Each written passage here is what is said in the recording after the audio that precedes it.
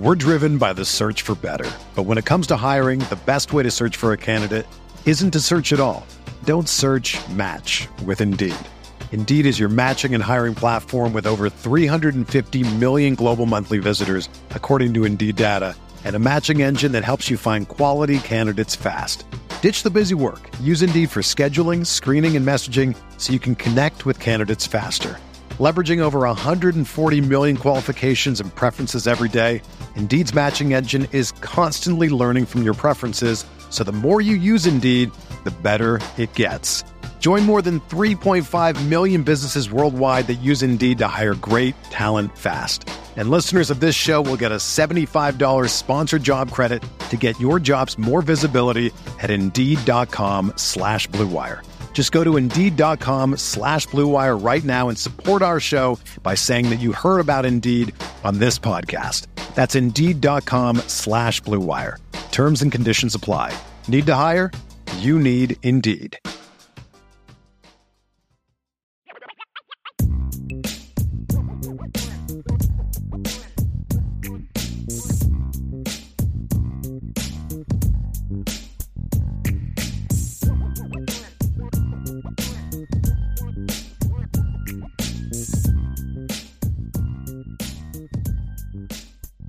Welcome in, everybody, to the CFB Nation All-America podcast presented by Twisted Tea. I'm Bill Trocchi, senior editor at sportingnews.com, alongside Bill Bender, our national college football writer at sportingnews.com. You can follow Bill on Twitter at BillBender92. You can follow me at Bill Trocchi and keep an eye on the main Sporting News account at Sporting News. Today's special guest, special day, Matt Fortuna from the Inside Zone is joining us after one day after Nick Saban has hung it up at Alabama. So we decided to get Matt in here before we get going. Matt, condolences from both Bill and I about your father passing away last week. Tony Fortuna, read some crazy stuff about him. Sounded like, he really lived a full life for sure. And we know that kept you out of Houston for the weekend, but just want to say best to your family right now. No, I appreciate it, Bill. And Bill, thanks for having me. Thanks for the kind words, and kept me out of Houston, but this week it sure has kept me busy professionally, huh? I mean, it still feels surreal when you just said that. Nick Saban has retired. Even, we all knew this day was coming. Some of us thought it may even come, when it did. It's still, until you saw that Alabama press release and that Alabama letterhead saying, "Thank you, coach." It's just a reality check, right? Like, I was a college freshman in 2007, which was Nick Saban's first year at Alabama. And that's really when I fell in love with the sport and really charted my love and career covering the sport since then. And I don't know a college football, without Nick Saban in that regard. So it's pretty crazy to think about just how much he literally lorded over this entire sport. We're driven by the search for better. But when it comes to hiring, the best way to search for a candidate isn't to search at all. Don't search, match with Indeed. Indeed is your matching and hiring platform with over 350 million global monthly visitors, according to Indeed data, and a matching engine that helps you find quality candidates fast. Ditch the busy work. Use Indeed for scheduling, screening, and messaging so you can connect with candidates faster. Leveraging over 140 million qualifications and preferences every day, Indeed's matching engine is constantly learning from your preferences, so the more you use Indeed, the better it gets. Join more than 3.5 million businesses worldwide that use Indeed to hire great talent fast. And listeners of this show will get a $75 sponsored job credit to get your jobs more visibility at Indeed.com/Blue Wire. Just go to Indeed.com/Blue Wire right now and support our show by saying that you heard about Indeed on this podcast. That's Indeed.com/Blue Wire. Terms and conditions apply. Need to hire? You need Indeed. Whether you're a world-class athlete or a podcaster like me, we all understand the importance of mental and physical well-being and proper recovery for top-notch performance. That's why I'm excited that Unified Healing is sponsoring this podcast. Unified Healing is a new and super innovative global network of wellness centers powered by Energy Enhancement System, or EE System. If you haven't heard of the EE System, you'll want to listen up. This technology promotes wellness, deep relaxation, purification, and rejuvenation. In hundreds of locations across the globe, Access to a center is easy and affordable. Interested in experiencing the EE system technology for yourself? Go to unifydhealing.com/bluewire to learn more and find a center near you. That's unifydhealing.com/bluewire. No material or testimonials on the Unified Healing website are intended to be viewed as medical advice or a substitute for professional medical advice, diagnosis, or treatment. Always seek the advice of your physician or other qualified healthcare provider with any questions you may have regarding a medical condition or treatment and before undertaking a new healthcare regimen, including EE system. So before we get started, remember our Troche Trivia contest. You guys went head-to-head last time when you visited us. You're tied, right? So we got to settle this. Right. Here is the Troche Trivia question for this week. Nick Saban lost to 8 non-SEC teams in his 17-year run at Alabama. See how many you can name of the 8. See, we will revisit at the end of the show. 8 essentially non-conference, postseason included, needless to say. Only one school was twice.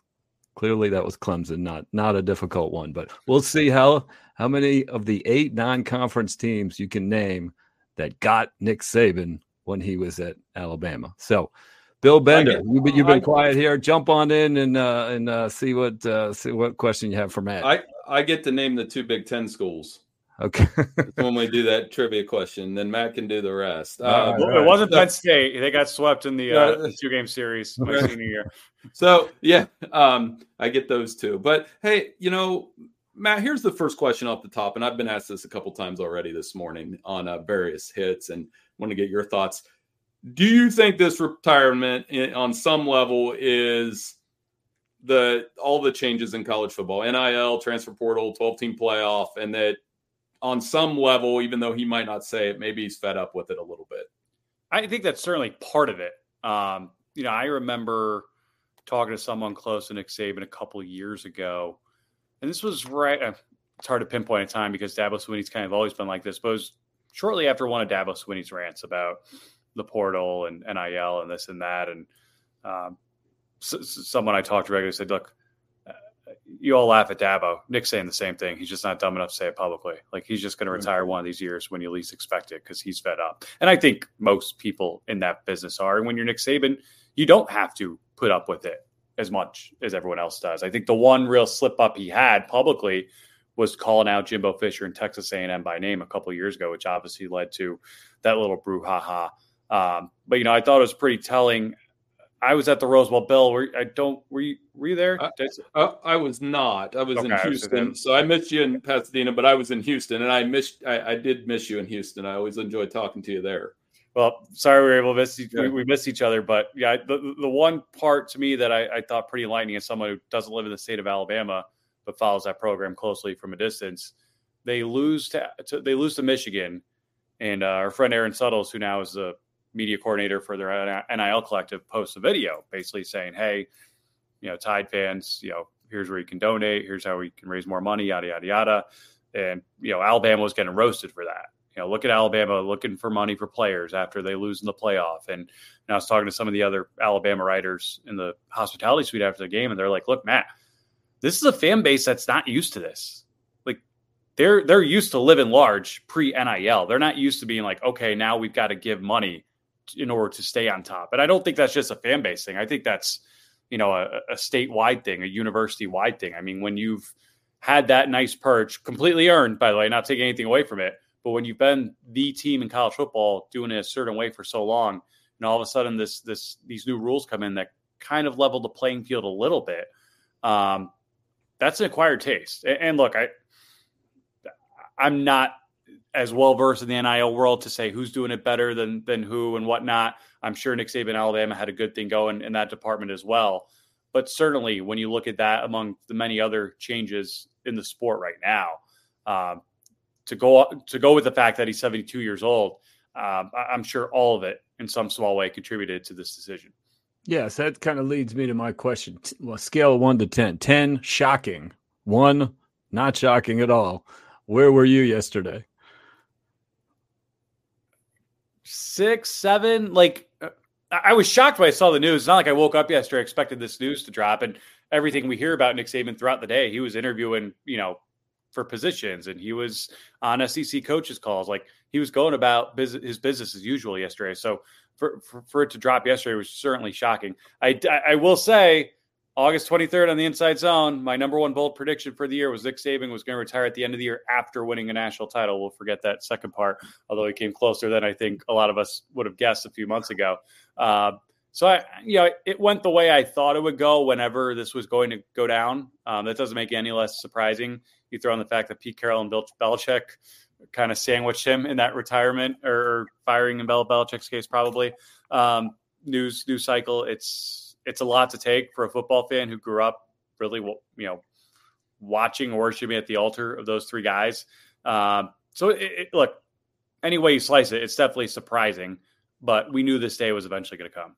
So for me, talking to people in Houston, I made my way around. As you know, I made my way around to a drink or two on the way. But the general consensus was he was coming back.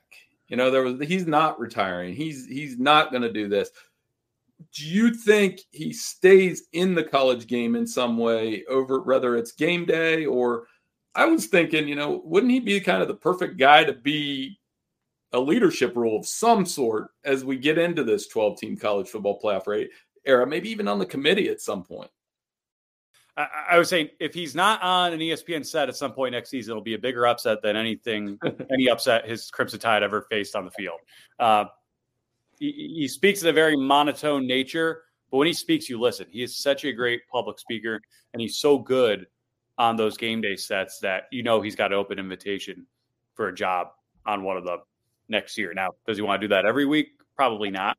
But I would expect to see plenty of him publicly in that realm next season. As far as what he does next, I don't know, right? Like, I'm sure he'll have some say in who succeeds him. They're not going to, I think, keep him completely in the dark here. Will he be around kind of in the shadows in the background the way Coach K is at Duke right now? I don't know. He doesn't strike me as a guy who's just going to go retire to a beach somewhere and just relax the rest of his life. Like, I just don't think that's in his nature. So I'm sure he'll be around the sport in some capacity. And I know all of us at one point or another over the last decade have said, hey, college football needs a commissioner, and who would be better to run the sport than Nick Saban? That sounds great in theory. I don't think that's actually going to happen or anything like that. But I expect we'll still see plenty of them. I mean, 72, he's still a young man, at least for his age. I mean, the guy damn near won another national title last week. So, Bill, so this is before Bill went off to Houston.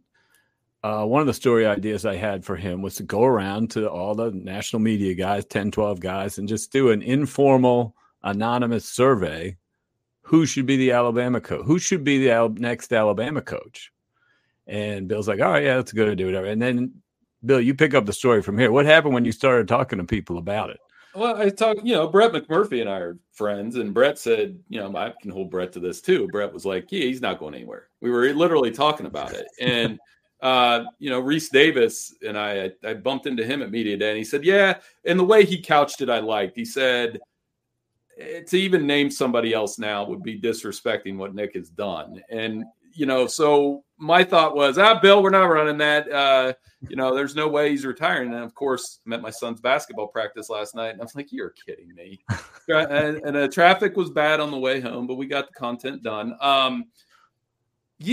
So that's kind of where I'm at with that, Bill. Is Matt, we talked about the surprise level, but generally, and Mike DeCourcy wrote about this for us, they have a plan in place. Do you think Alabama had a plan in place for this to happen?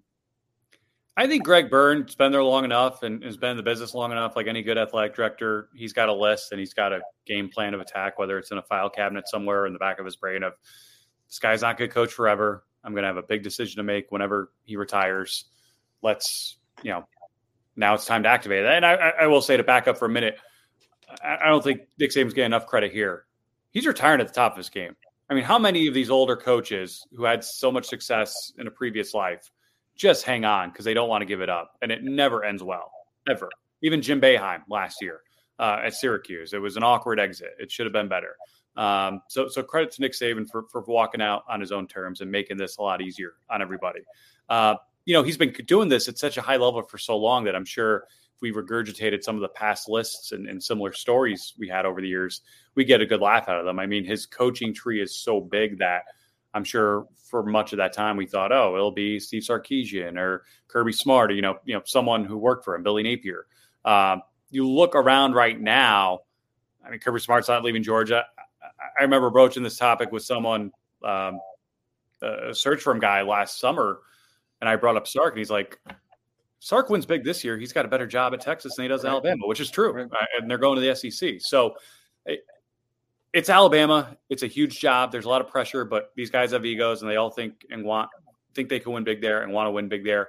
So it's not like it's hard to find a good candidate there. But when you really hone in on it, especially at this time of the year, and you look at the financials, I think you're looking at a select group of maybe 5 candidates or so, right? If this was a couple of years down the line, I thought maybe he'd put the whistle on Tommy Rees's neck and deem him as his coach in waiting or something like that. I don't know at the age of 31 if that's going to happen now, although I do know Nick Saban thinks very fondly of him, and I believe is meeting with him this week to go over kind of future plans. Dan Lanning, I think, is in a similar boat. He's 37. He was a GA at Alabama in 2015. He's a popular name now. When he elected to stay at Oregon in the fall, in the back of my mind, I thought, that could be the next Alabama coach one day. But again, I'm thinking about that 2-3 years down the road. I don't know. I mean, if you're looking between him and Kalen DeBoer, Kalen DeBoer is better, plain and simple. I'm not saying he's a better fit down south, but the guy's 3-0 against him. He's got a better overall record, and he took over a much worse situation at the exact same time than Lanning did at Oregon. 2 guys I really would keep an eye on. One a bigger fish than the other. Dabo Swinney, I still think you can't ignore him. I know he's not the flavor of the month he would have been 3 years ago, but I also think that might make him more receptive to the idea, because I would have 2-3 years ago said he's at Clemson for life. He'd be stupid to leave. Now, you see the Tyler from Spartanburg calls, you see some frustration. It's home for him, right? Like, that's going to be a very, very hard call for him to ignore if they pick up the phone. And the other guy who I think would be a home run, and the last 24 hours or so, I've convinced myself that I think he will be the guy, is Mike Norvell. Guy's won big everywhere he's been. He completely renovated Florida State. It took him 4 years to take them from a losing program to a program that ran the table this season. And let's face it, I know Florida State fans don't want to hear this, but Florida State thinks they hit their ceiling in the ACC, which is why they're trying to get out of the ACC. I'm sure Mike Norvell experiences some of that, right? And he's got to be looking around himself at the uncertain future of that program. And the fact that, look, I just went undefeated here and I got left out of the playoff because of Alabama. That's not going to happen at Alabama. And I'm going to have better players at Alabama. And I know I'm one of the best recruiters in the country and can get those players at Alabama. So that's, I think, if you're asking me for one name right now on January 11th, if I had to handicap this thing, I think Mike Norvell would be the guy. But there's certainly other worthy candidates. And again, I have to imagine Nick Saban's going to have a pretty strong say in this thing. Yeah, I like the theory, the ACC theory. That goes for Dabo too, I think. Sure. Getting into the SEC. My theory is Saban or Alabama wanted Sark as their number one guy. And I don't think Saban decided yesterday he was going to retire. I think he's known for a little while. It's my guess. This is all guessing, but I think he's known. I think he would have had an opportunity to say it after winning the SEC championship that I'm stepping down after the college football playoff. And if they had targeted Dan Lanning, and he announced that in the first week of December, right? And it motivates his team, whatever, gets a little attention on that. Not that he necessarily seeks attention like that, but I think it could have been used in a positive way for Alabama. And I think Lanning may have left Oregon before the Fiesta Bowl, and they wouldn't have had this awkward month of in limbo and that kind of thing of whatever. Whereas if Sark is their number one guy and Saban knows he wants to leave after the college football playoff and Sark's in the playoff, you can't announce that the first week of December. You have to wait. And because if you do, it becomes almost a Notre Dame situation with Luke Fickell and Marcus Freeman, and they couldn't wait for Fickell, and they hired Freeman, and they were in control of when they were going to announce it. So that's my amateur theory, is that they're going to do their best to get Sark. You make good points as to why they might not get him, but I still think that's going to be the number one stop. And then if the roulette stops on Norvell, that wouldn't be shocking either. I can follow that logic completely. It makes sense. Especially he just beat him, you know what I mean, this year, and they're going into the SEC next year. I just think, let me ask you guys. I'm not saying this as it's trivia, the right or wrong answer. Do you think Alabama's a top 5 job? Yeah, I think it can not be one pretty quick. That's Texas is a top 5 job all the time, every day. So I'm leaning a little more toward, if I'm Steve Sarkisian, why would I leave what I've built for 3 years? I finally broke through. I went to the playoff. I'm winning 1-score games. I've got a ton of talent. I was one play away from beating Washington. And they may have beaten Michigan. Who knows? Why would I go be the guy? And that's, I guess, part of my question. Why be the guy that follows the guy? Because, whether this is Ray Perkins following Bear Bryant, how many can we run down, Matt, where the guy that followed the guy didn't work out? One thing with Sark is that he did that pattern with the Washington USC thing, where he was the offensive coordinator at USC, head coach at Washington, went back to be head coach at USC. And if he were to be the next Alabama coach, how many people in the history of humanity will be able to say, I was the head coach at USC, Washington, Texas, and Alabama? By the way, to this point, still hasn't won a title at any of them. Well, I got all that successful at 2 of them. Well, there's a guy that coached at Tennessee and the Raiders and was a coordinator at Alabama and coached at Florida Atlantic and is now currently at Ole Miss, who took a Benjamin Button career path now. So that's going to be my way of asking you, Matt. We've talked about Dabo and Sark and Norvell, which is a good one. And here's the other one, Lane. Is there any traction possibility that Lane Kiffin is Alabama's next coach? I would think there's some possibility there, for all the butt chewings or what do you want to call it between the two. Like, I do believe there's a mutual respect there. And really this year, I think the timing works in Lane Kiffin's favor. Look what Ole Miss did this year. Look what they did at Penn State, the number 1 defense in the country in the Peach Bowl. Not that there was ever any doubt about Lane Kiffin's coaching chops, but I don't know if he had a true signature win in his career since USC over Oregon, which was in 2011 before they beat LSU this year. The guy had a hell of a year, and he's got a really good team coming back. So I think, he's eliminated any doubt about how good he is at this job. Is he the guy to succeed Saban? I just think that would be such an acquired taste for everyone there, even though they know him. It would be such a departure from the buttoned up approach and process-like approach that we've come to know, right? You got one guy who's not on social media versus another guy who retweets everything and whatnot. I just have a hard time seeing it happening. I'm not saying it can't happen. I'm not saying he wouldn't be great there. I just have a really hard time, especially when you look at that coaching tree, to say, you know what, of all the guys that have worked at Alabama under Nick Saban, that's the one who's going to replace him. I just have a hard time seeing it happening. How is Saban viewed by college football fans across the country? Like, when I say that, people resent Alabama won, but he wasn't one to troll opponents like Spurrier, for example, or, stir the pot like Lane Kiffin does on social media, like you just mentioned.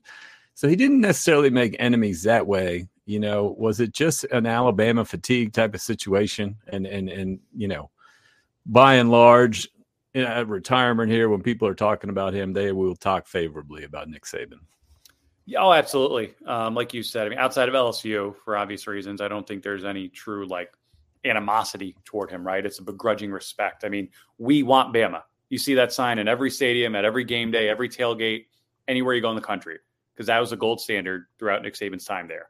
And I don't know if we'll see a program. I think Kirby Smart has a chance at Georgia, but I don't know if we'll see a program just lord over the sport for a decade plus and win 6+ national titles the way Alabama did under Nick Saban. There's so many parts of college football today that I think we take for granted that all started in Tuscaloosa, right? Like bloated staffs, analysts. Like none of us knew what an analyst was 10, 15 years ago. Like now you've got analysts who are former head coaches who, again, for the most part, got their start working for Nick Saban. Huge recruiting departments, exposing NCAA recruiting loopholes a lot of the times. He was very good at that.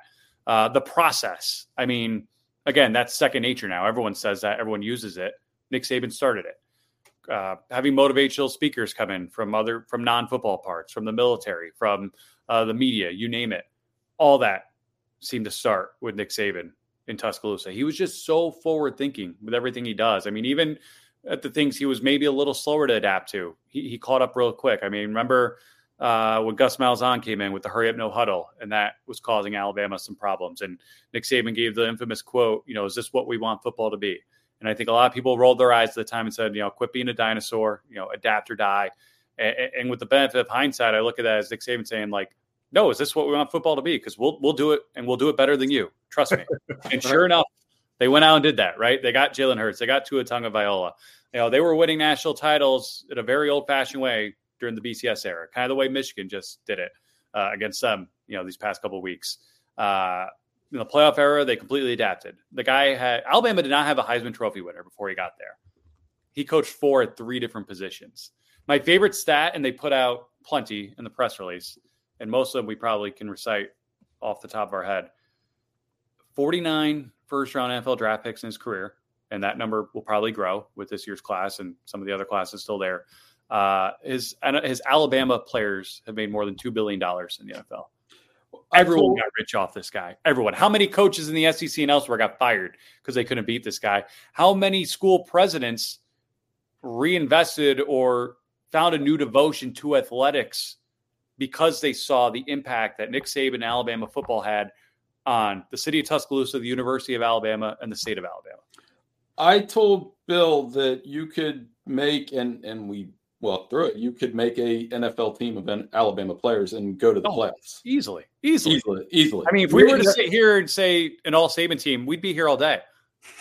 Yeah, we may be working on one of those, by the way. But no, I said you may run into, like O.J. Howard. I was like, well, they don't have a tight end. Well, you could put O.J. Howard there and go 4 wide with Judy and Waddle and, Devontae Smith. You're fine. You have Jalen Hurts. You could alternate Hurts and Tua if you want, like Cooper, Nick did.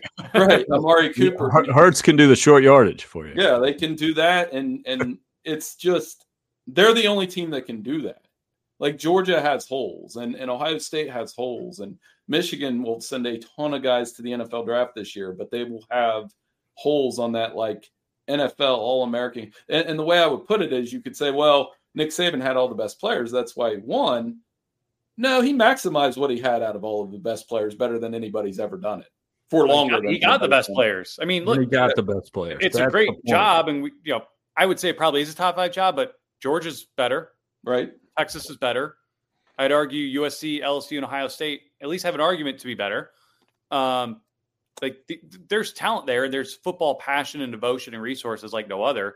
But when Clemson got good, kind of out of nowhere under Dabo Swinney, I remember thinking, let's face it, Clemson's a better geographical location than Tuscaloosa is as far as access to talent. It might not be the football hotbed and historic power that Alabama is, but they're 2 hours from anywhere. They get someone on campus, they don't leave, they commit. Alabama, you're fighting with everyone in the SEC, and again, there's talent in Alabama, but it's not like you're in a suburb of Atlanta the way Georgia essentially is. Right. My favorite Nick Saban stat is in his 17 years at Alabama, the Crimson Tide reached number 1 in the AP poll 15 times out of 17 years. Missed it his first year, missed it actually this year, his last year. Georgia and Michigan, Ohio State were all up there. They only got to 3 this year. So that was a time to hang it up. That's why you're retiring. You can't do it anymore. So, all right. Well, thanks, Matt, for making time for us. Let's get back to the Trocchi trivia question and see how many of the 8 non-SEC teams that we can name that beat Alabama and Nick Saban during the last 17 years. I'm going to cross Clemson off my list, the only 2-time winner. Bill, give me your first 2, then we'll go Fortuna back and forth. 7 left then, if Clemson's off?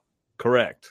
Well, like I said, I reserve the right to take Ohio State and Michigan. Ohio State and Michigan. Both in the CFP, both off the list. What you got, Matt? Oklahoma, Texas. Oklahoma and Texas. There you go. Heading to the SEC now, partly probably because of Saban. We got 3 left. All right, I'm going to leave him the last one. Utah. Yes, Utah in the Sugar Bowl. And the infamous UL Monroe loss. UL Monroe. Matt, what you got? You got the last one? I had those 7. Like, I couldn't think of the 8th, although I know it was in year 1. I know it was in year 1, right? Yes. Bowl game. It was 7. Clemson was 2, so that was 8 losses, 7 teams. My mistake. I think I had the bowl game loss, and I think I have it. Florida State during the regular season. You are correct. Florida State in year 1. And so that's it. We named them all. His first year they beat Colorado, I think, in a bowl game. That's I was going to say. Did they lose to Colorado? They were 6-2. They finished 6. Yeah. I actually did a story a few years ago on that 2007 team and the last bad Saban team, and it's funny because you see 6 wins, 6 losses, ULM, and you're hindsight's 2020. You're trying to find the breadcrumbs that showed that a dynasty was in the making. And it's funny because Greg McElroy, all the guys I talked to were like, look, we didn't lose a game by more than 7 points that year. And that sounds like coach speak, right? Every new coach says, look how close we are. And in this case, it was true because the next year they damn near won the whole thing. You didn't see a 16-year run of absolute dominance coming after a 7-6 season? But by the way, can I add one more? I heard this one during the Rose Bowl when you said your favorite stat. Michigan was the favorite in the Rose Bowl over Alabama. Last time Nick Saban was an underdog to someone not named Georgia. Oh, wow. Oh, I think I would get it. Like it was probably Urban, Florida. The Tebow Cry game. Yes. And they won. So here, and then before we let you go, Matt, I have one quick Alabama story from this whole thing.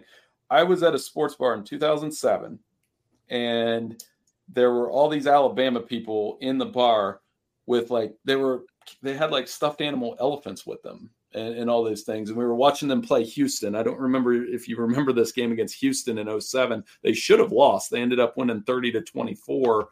And an Alabama fan came up to me and my buddy, and we had Big Ten stuff on, as you can imagine. We were rooting for Houston to win actively, as you can imagine. But he said, we got a dynasty coming. So he said, so whoever that guy is, wherever he is, somewhere in Alabama, he told me that to my face. And I was like, yeah, right. I was like, so whoever that guy right there, wherever he is, he was validated in that. He's probably thinking I told that guy, or maybe not, but incredible run. And it's crazy that we're talking about games from 16 years ago. Very good. I hope he put money down on that bet if you could do that back then. Yeah, exactly. All right. Well, thanks, Matt, again for joining us. Thank you to everyone for listening to the CFB Nation All-America podcast, brought to you by Twisted Tea on Spotify and Apple Podcasts. Thank you to Irish Breakdown, your source for Notre Dame football information. Enjoy the rest of your day. We're not sure when we'll see you soon, maybe after a Jim Harbaugh, stays or goes resolution there. And we will enter into the 2023 offseason, heading to a new frontier, which is going to be the 2024 season. So everybody enjoy the rest of your day, and we will see you soon.